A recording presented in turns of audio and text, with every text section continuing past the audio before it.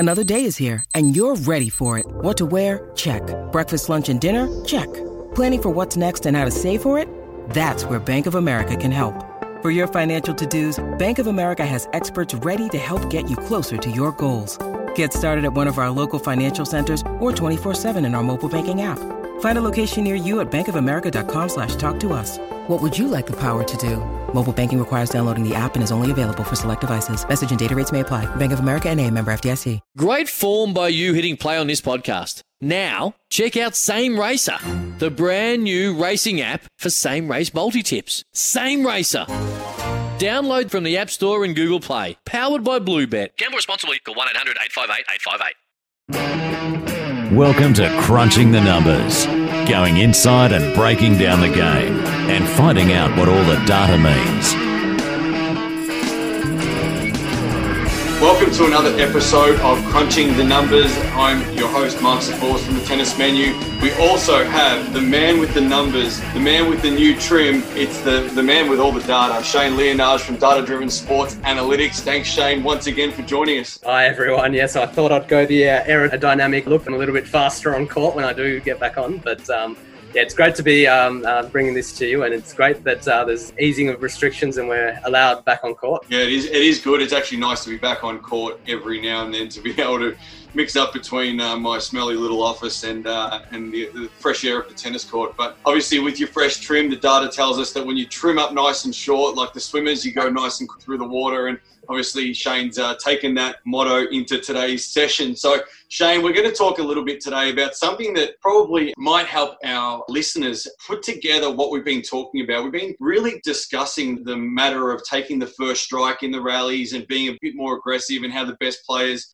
generally dictate from that first shot, etc. But there's also another element to that. And, a lot of coaches out there talk to me about taking the initiative, but there's also the safety factor and the ability to be able to repeat success and be able to continue to make the ball when we need to. And today's all about attacking with safety, and you've got some really good numbers and examples on players that are able to, I guess, take the initiative, but also do it with a safer option. Yeah, absolutely. So I think, like Mark said, we're still, the messaging's still the same. We do want our players to take the initiatives, attack and be aggressive, but we do want to add that layer of safety or risk management to this. And so some of the examples on tour are really good to look at. So the first one I've got is Novak Djokovic changing directions on his backhand. Now, this is, in my opinion, an attacking play because he's 7% less likely to make an error switching up the line with his backhand than if he were to run around and try and hit an inside in. But he's equally as effective in terms of winning the point. So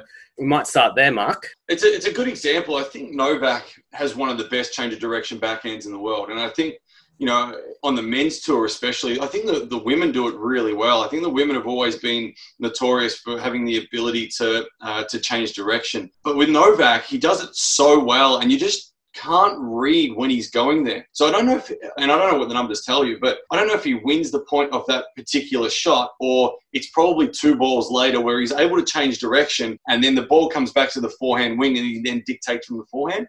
But I feel like that's his go-to pattern of play, is to get the ball back on a forehand terms by changing direction with the backhand. You hit the nail on the head. It's actually the setup. So he attacks and sets it up, and then he can, in the subsequent shots, he takes advantage of the thing that he set up with the change in direction. Yeah, it's such a weapon for him, and it always has been. He's so strong on that backhand side, and I feel like you can't attack his backhand. His backhand will be, defensively unbelievably good all the time. And when we coach against someone like that, you always have to attack through his forehand to be able to try and force some error, because the backhand wing is definitely his shield, and he's able to do so much with it that it actually puts you into such defense when he can change direction like that. The next example that I've got is Ash Barty on the slice, and I think from 2018 onwards, she's actually slicing over 60% of her backhands.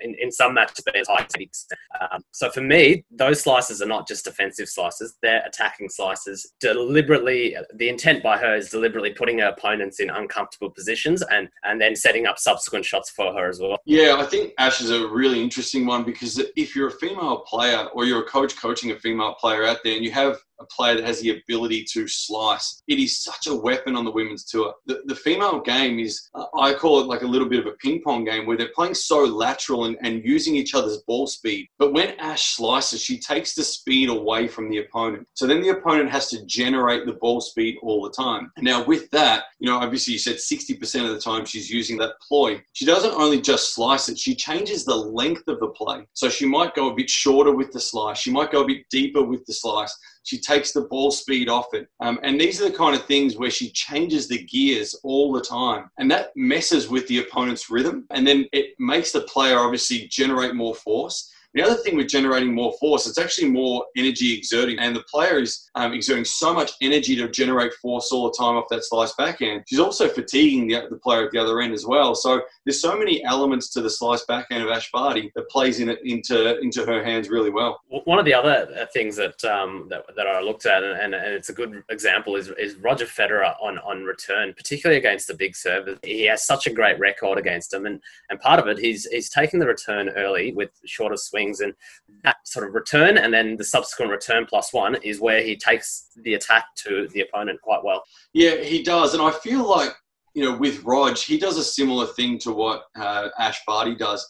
They attack with safety. So utilising different balls all the time. So, with Roger, he'll probably step in and take it on the rise. I know he uses the sabre, at times, but he takes one on the rise and then he'll go through the middle of the court and rush the server for time. Or he might slice it short and low cross court. And then, the opponent will then lift one up and then he can attack on the next ball.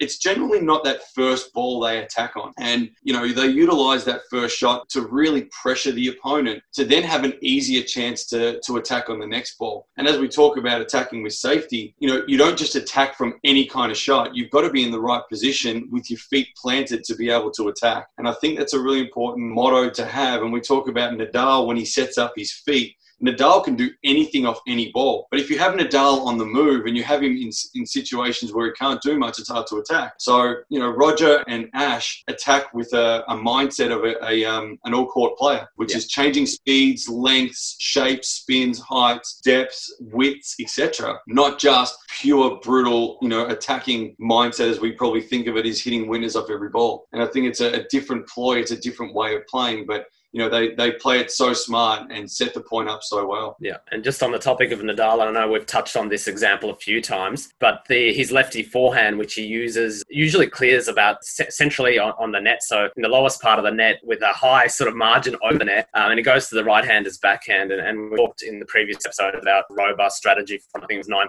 9.2 on clay. He can repeat that over and over again. So we won't dwell too much on that. But the last one is an interesting one, and it's really looking at Thomas Berdych, and particularly when he came on tour early on, he had a lot of success against Nadal, and he used to attack up the middle of the court with a lot of power, taking away angles, and I'm keen for you to unpick that a bit. Yeah, it's interesting. We talk about Nadal a lot, and there's a reason we talk about the best players all the time, because success leaves footprints. And when I talk about success leaving footprints, I think Thomas Berdych's plan against Nadal actually has left footprints for other players. Now, you may have a game plan, but you still got to execute it. And I think Thomas Berdych really executes game plans well against Nadal and hard court especially. Now, I don't know the numbers about, winning ratios about Berdych versus Nadal and hard court, but I would say he would have had a decent record against Nadal. And the one thing that really stands out to me in the game plan that Berdych has against Nadal is Nadal needs angles, he needs time, he needs space. What Berdych does with his big flat ground strokes is he plays through the center of the court. And playing through the center of the court reduces angle, it reduces time, it reduces space. So what it then does, Nadal is then forced to play more of a length game rather than a width game. If you get into a width game with Nadal, you're in trouble. And I think it's important that we understand to get into that length game. So Berdych plays through the middle, takes away the time, space, and angles.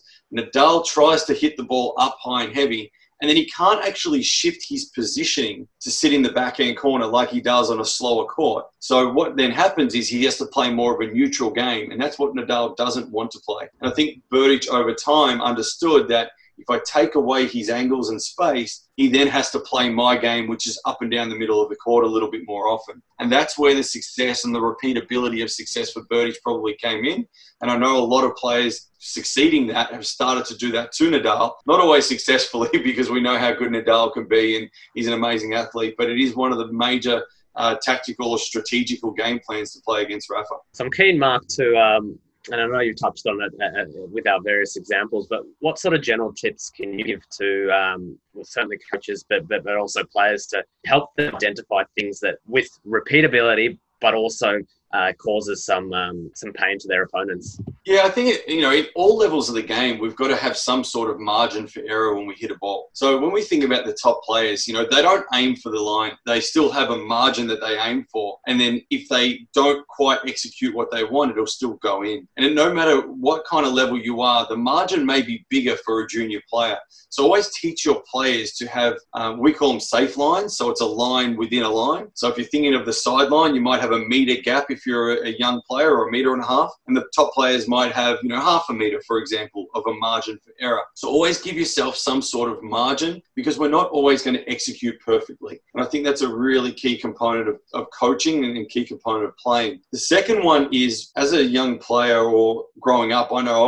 I was always taught by my dad to move the player around, hit the ball where the player isn't. That's generally not the right way to play. I think we've got to play to where the ball tells us we can play. So defensively, you might play more cross court. Offensively, you might play more down the line. Or if you've got time, you can do whatever you like with the ball. But the other misconception I find in coaching and playing is that, and I was always taught this as a player, is don't hit the ball down the middle. Whereas I actually coach, hit the ball down the middle. Why? Because it takes away the time and the space from the opponent. It takes away the ability for the opponent to create angles. If you're a really poor mover, you'd want to play through the middle of the court so your opponent can't spread the court as much. So these are kind of the misconceptions. And when you attack, you can also attack through the middle of the court. And it's no different to serving. You can also attack through body serving. You don't always have to serve wide. And I think if you can attack through margin, then we start to limit our errors, but then also possibly, as we've spoken about in previous episodes, we can force more error upon our opponent. And I think that, we can really improve the way that our players play by just increasing the amount of space that they have to work with, and then decreasing the space the opponent has to work with as well. So I hope that clarifies that for you. That was great insight, and I think that also growing up, I think that was a few myths as well, and the big one was don't go up the middle. Don't use the body serve. They're the two things, and I recall that it was embedded in my head in the coach, so you kind of avoid that tactic. But coming in and looking at data, it's clear as well that is something that they should have in their arsenal. And like you touched on, it might not be your strength. Going up the middle is actually one of the better tactics that you've got in your arsenal. And let me clarify that too, because I've said to play in the middle to a lot of my kids at times, and they just pop the ball in the middle of the court. It's not just letting the ball sit up in the middle of the court. It's actually penetrating the middle of the court and not giving time. If you give too much time, the opponent can then still do something with the ball from the center of the court. So I think that's the real important part to understand as well. It's a bit of depth or speed or whatever that was also going to force the error. So it's a really important part about playing through the center of the court is limiting your errors, but limiting the ability for the opponent to actually create angle on you as well. Yeah, so I think, Shane, that's probably this topic here is a really important one to tie in a lot of what we've been talking about in terms of taking the initiative, being aggressive and looking for, the forcing errors. It's important for us to also limit our errors. So obviously the topic is attack with safety. It's important that we all understand we need to attack with safety. The numbers don't lie. We play an errors game. So, force the error, but also limit the chance that you have of making errors. And that's obviously, hopefully, the biggest takeaway point for our listeners on today's episode. And obviously, Shane, you're as dynamic with that hairdo as always, mate. You're slick with your data. You're slick with your movement. And obviously, we're able to uncover a lot of what the top players are doing to hopefully then pass this on to our, lower players, our junior players, our recreational players to be able to utilise in their game. So as always, mate, you've come up with the goods once again. Thanks, guys. And we'll see you next week. Thanks again. That was the data from Shane Leonage, data-driven sports analytics guru, the one with the slick hairdo, and I've been Mark Safalis from the Tennis Menu. Thanks once again. Today was all about attacking with safety. Make sure you use plenty of margin the next time you step on the court. Force the error, and obviously give your opponent no time, no space, no angle. Thanks again for joining us. We'll see you next week. You've been listening to Crunching the Numbers. Make sure you subscribe to receive all the First Serve podcast.